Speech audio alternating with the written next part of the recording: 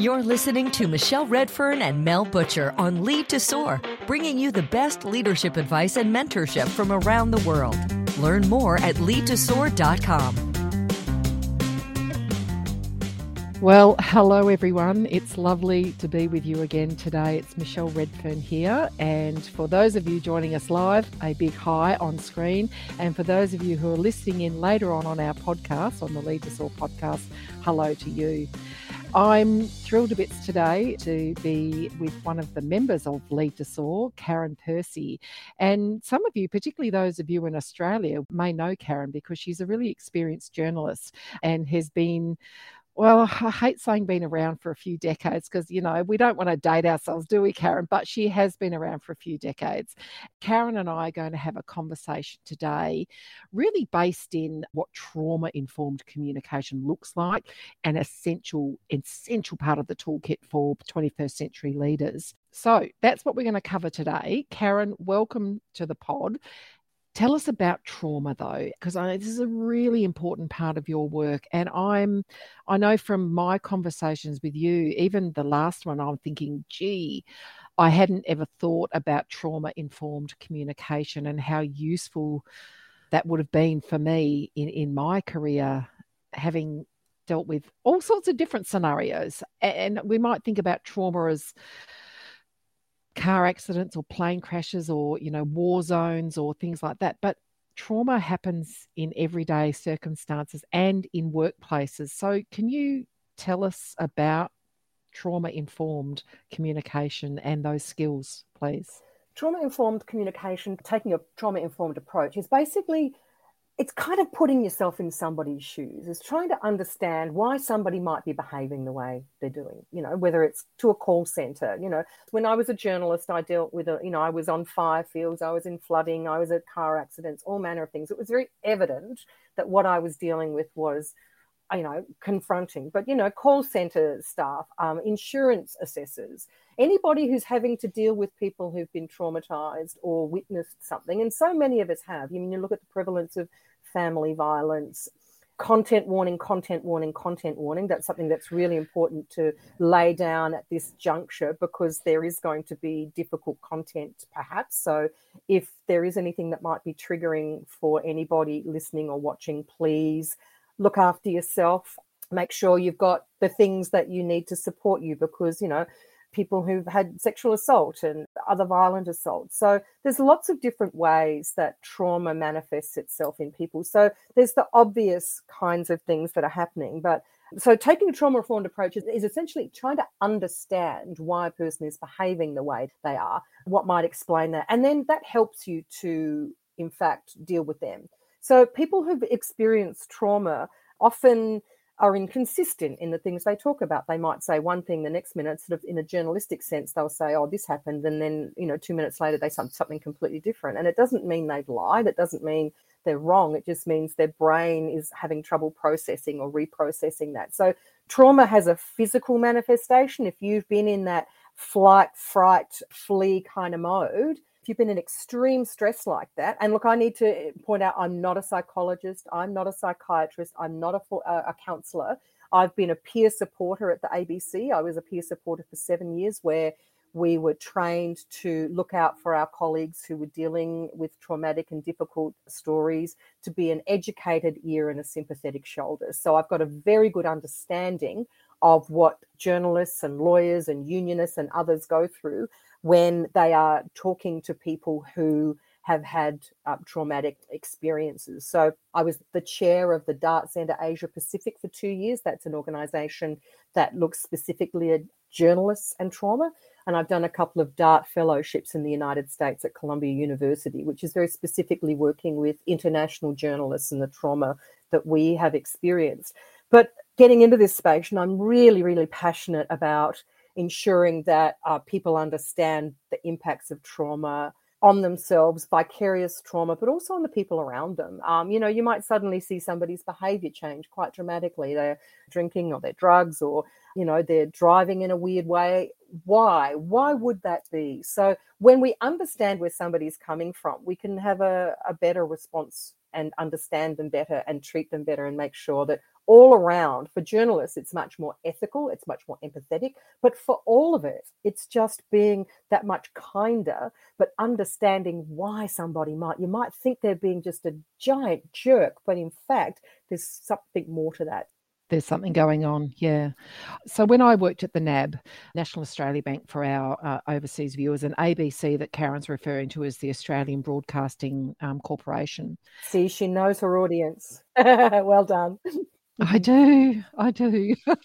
So when I was working at the bank, we had one of the first domestic violence leave policies in the corporate world, so quite some time ago, and I was very, very proud of that. However, one of the things that became evident was that it was a great policy, but not a lot of people knew about it, or importantly, what to do with it. And at the time, the group that I was working in, the leadership group of which I was a part, we thought would be useful to have someone come and talk to us. So we had an amazing woman, Jocelyn Bignold, actually. She's the CEO of Macaulay Community Services for Women here in Victoria, where I live. And Jocelyn talked about 3 stages, which is really important for leaders in organisations to know. And I'm getting there, listeners. I'm drawing a long bow here, but I think there's some important stuff. The first thing is to recognise. So I'm recognising when a person, and we know that predominantly women are the victims of sexual assault, violence, and et cetera in the home. So recognising when she may be a victim, having the skills and the tools and the techniques to respond to that recognition. So understanding how to communicate with the person who is clearly, we recognise some behavioural changes or whatever it may be. And then the refer. Who do I refer her to for help? Because clearly I'm not a skilled person. And I am talking about myself in the first person because I found this really useful. Is that what you're saying around trauma, Karen? Is that recognise it, know how to respond, and then know how to refer? Is that what we're looking for? That's a really great set of principles. I guess the one thing I would just say as a bit of a caveat is that these kind of things are very personal, they're very sensitive, and sometimes you don't want your boss knowing about it. So it's brilliant to have EAPs. Peer support programs are actually the best because I understand what my colleagues were doing. Even though I might not do their exact job, I knew the workflows and I knew some of the personalities they're dealing with. So it's just like, oh, okay, you've got that person on the desk today. Okay, that puts it in a different context. So peer support programs are actually some of the most effective that you can do. There are different ways that they are set up. Some are quite formalized, where, your peers are actually given, a certain number of hours a week to have kind of sessions, or they can be very informal, like the one I took part in, which was literally me picking up the phone and saying, hey, what a fantastic story you did today. Bit tough though, how you doing kind of stuff. And invariably it's, oh yeah, I'm fine. And then there's a delay. So it's understanding that there's no one size fits all. Everybody responds differently. Some people never respond. So some people might have an immediate response. Some might never respond. Some might be weeks or months down the track. So that's where you've kind of got to figure out, it's just like, what's different? Why am I feeling that's different? So the only thing about that RRR, because I love it, I love that kind of alliteration, is that, you need to be very confident as an employee or somebody who is experiencing trauma, that there's the confidentiality, that by owning your trauma, you are not sacrificing or sabotaging your career, because that's everybody's fear. Oh, absolutely. And, and I think this comes back to, another call out, listeners, which is, as leaders in organisations, we really have to start thinking about what are the skills that people need to navigate workplaces. And it was interesting that you brought up insurance, because one of my biggest clients is one of Australia's major insurers, and and I am a woman from the contact centre world, and I think about those people who are listening to stories of Australia has had extraordinary natural disasters in the last few years, the floods, the fires. And so that vicarious trauma that contact centre staff experience, I wonder, and I don't know, but I wonder, leaders, if there's something more that we can do about saying, let's recognise that vicarious trauma exists, and how might we skill our people to recognise when a colleague, whether it's a team member, if it's for leadership training, whatever it may be, but how might we recognise that this is the thing and put the steps in place to have a set of skilled folks who can be there as a soft landing point should a person say, actually, I'm not doing okay and I need, even if it's just a quick think out loud debrief to diffuse or, whatever it may be. So organisational leaders listening, if they're thinking, oh, yeah, I want to do that, what should they do, Karen? What's your advice? You need somebody who's an expert in communications and in trauma. So what I do when I'm doing webinars or I'm talking to people about this, doing my trauma training, is giving them steps like, here's what you do before you know you're about to speak to somebody. So if your call center team today is expecting a whole lot of people calling in about XYZ because there's been floods in such and such a place, is actually, okay, well, we know that they're going to be trees down. They might have lost all of their family photos. So understanding what you're going into. So that's, preparing as best you can ahead of time. And then there's great tips and tricks for during the process, reflective kind of language about, I can understand and I can hear that you're really finding this very difficult. You're not alone. You're not feeling this on your own. Giving them validation. It's just like, I can totally understand what you're going through. And power and agency and control. People who've been traumatized or going through difficult times are clinging to anything they can control. So any kind of agency that you can give them, just taking time to listen to their story is a really important thing. If it's not over the phone, for example, if you're a lawyer taking an affidavit from a difficult client, is what's the environment they're in? If they're in a big stuffy CBD downtown office that's full of dusty books, that might be a bit intimidating. So just having a think about how you can give agency to people and boundaries. What are the boundaries about what they do and they don't want to say when you're speaking to them? After the fact, I actually think that's one of the most important things we need to be doing, is checking in people afterwards. It's kind of like, we had a really long, difficult conversation. I didn't quite get the name of your dog right, so I just wanted to check. So you've got an excuse to call back. As a journalist, I always did. It was just like, oh, I didn't. What year was that? The tape fell out when we were doing that. And always check back in. But also, after you've had a conversation with somebody where you've stirred up a whole lot of things or they've told you, is kind of sort of saying, okay, well, thank you so much. That's been hard. I've got everything I think I need. What's the rest of your day like? You really should do something good for yourself. Compensate for this. And that's when you find out, they may have just been divorced or the cat has died and they're living alone, or, so having an understanding about when you've stirred up trauma in somebody, what they're going back to, so that you can understand, okay, well, you need to, and that's when you check in. So those kinds of very simple steps. And then knowing when you need to hand it over to somebody else. And they're techniques and skills, yes. And like any other leadership skill, with disciplined practice can be mastered. But I think the call out here for me, again, listeners, is we want to engage the greatness in others all the time. We want to bring the best out in people. Circumstances and the forces around us will dictate that sometimes our team members are going to undergo hardship, trauma, have to listen to or do hard things. And what I think is great as we evolve as a human race is starting to normalise these conversations, to say it's okay not to be okay, but creating that culture in your organisation as well to say, okay, we're here and we're going to do this properly. We've got a trauma-informed team.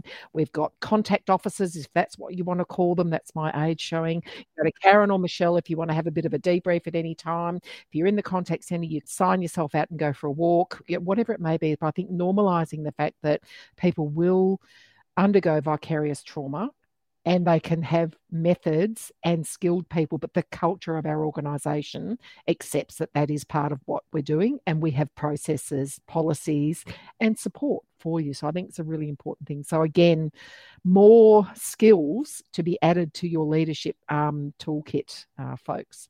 And they're not onerous. They're really not. It's very simple. And that's the beautiful thing about that kind of education and awareness and training, is that once you learn it, it's just the most powerful thing, because you can do good. You can do as best you can. It's not always going to be perfect. There's no perfect solution to anything. But another important part of it is understanding good self-care. And again, that's everybody's different. Of course, you need to eat right and you need to sleep right and you need to exercise and all the usual stuff. But find what works for you. For example, for me, when I was having difficulty, for example, if I was covering a difficult court case and I'd done the first part of my deadlines, my radio, my first versions of stories were out and about, and then I had to kind of reset myself for the afternoon workload. was, yes, go for a walk, and I might have some music in my ears, and it was just like, well, is it Gloria Gaynor, I Will Survive, or is it Paul Weller, I Need to Lament and Cry? And it's okay to allow yourself to feel all the feels. I have an album on my phone of photographs that make me happy. It's my mum holding me as a baby. I lost my mum a couple of years ago, and I just love her dearly. And then it's a very special place in Canada. And then every time I look at them, there's a physical change in me when I look at those photographs. So that there are simple things you can do to assist in getting yourself through the day, to then be able to figure out, okay, what do I need to do for myself next to ensure that I'm happy and healthy? And you can't always be taking on other people's trauma, and you need to be able to let it go.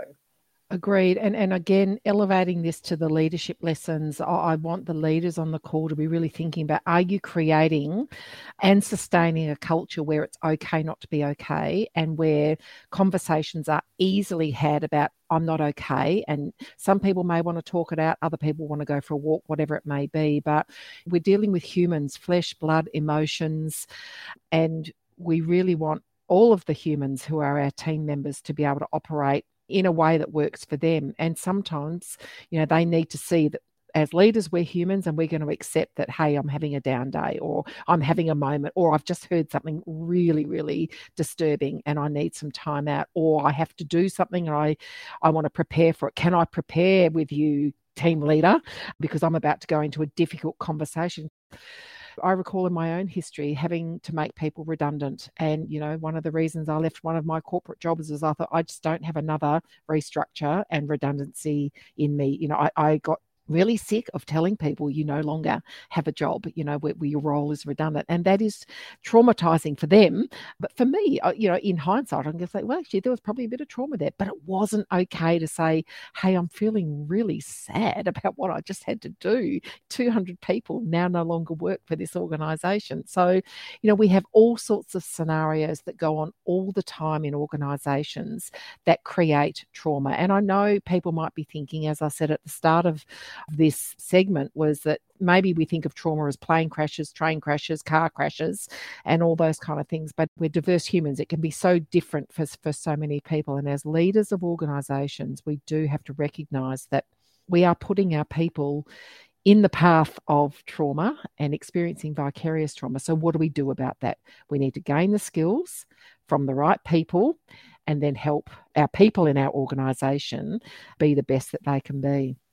Absolutely. And it's so important, Michelle, what you say there about it has to be authentic. We have to really ask, are you okay? Not just check that box and say, fantastic, we've done it for the year. Yeah, not on one day a year. Thank you very much. Yeah.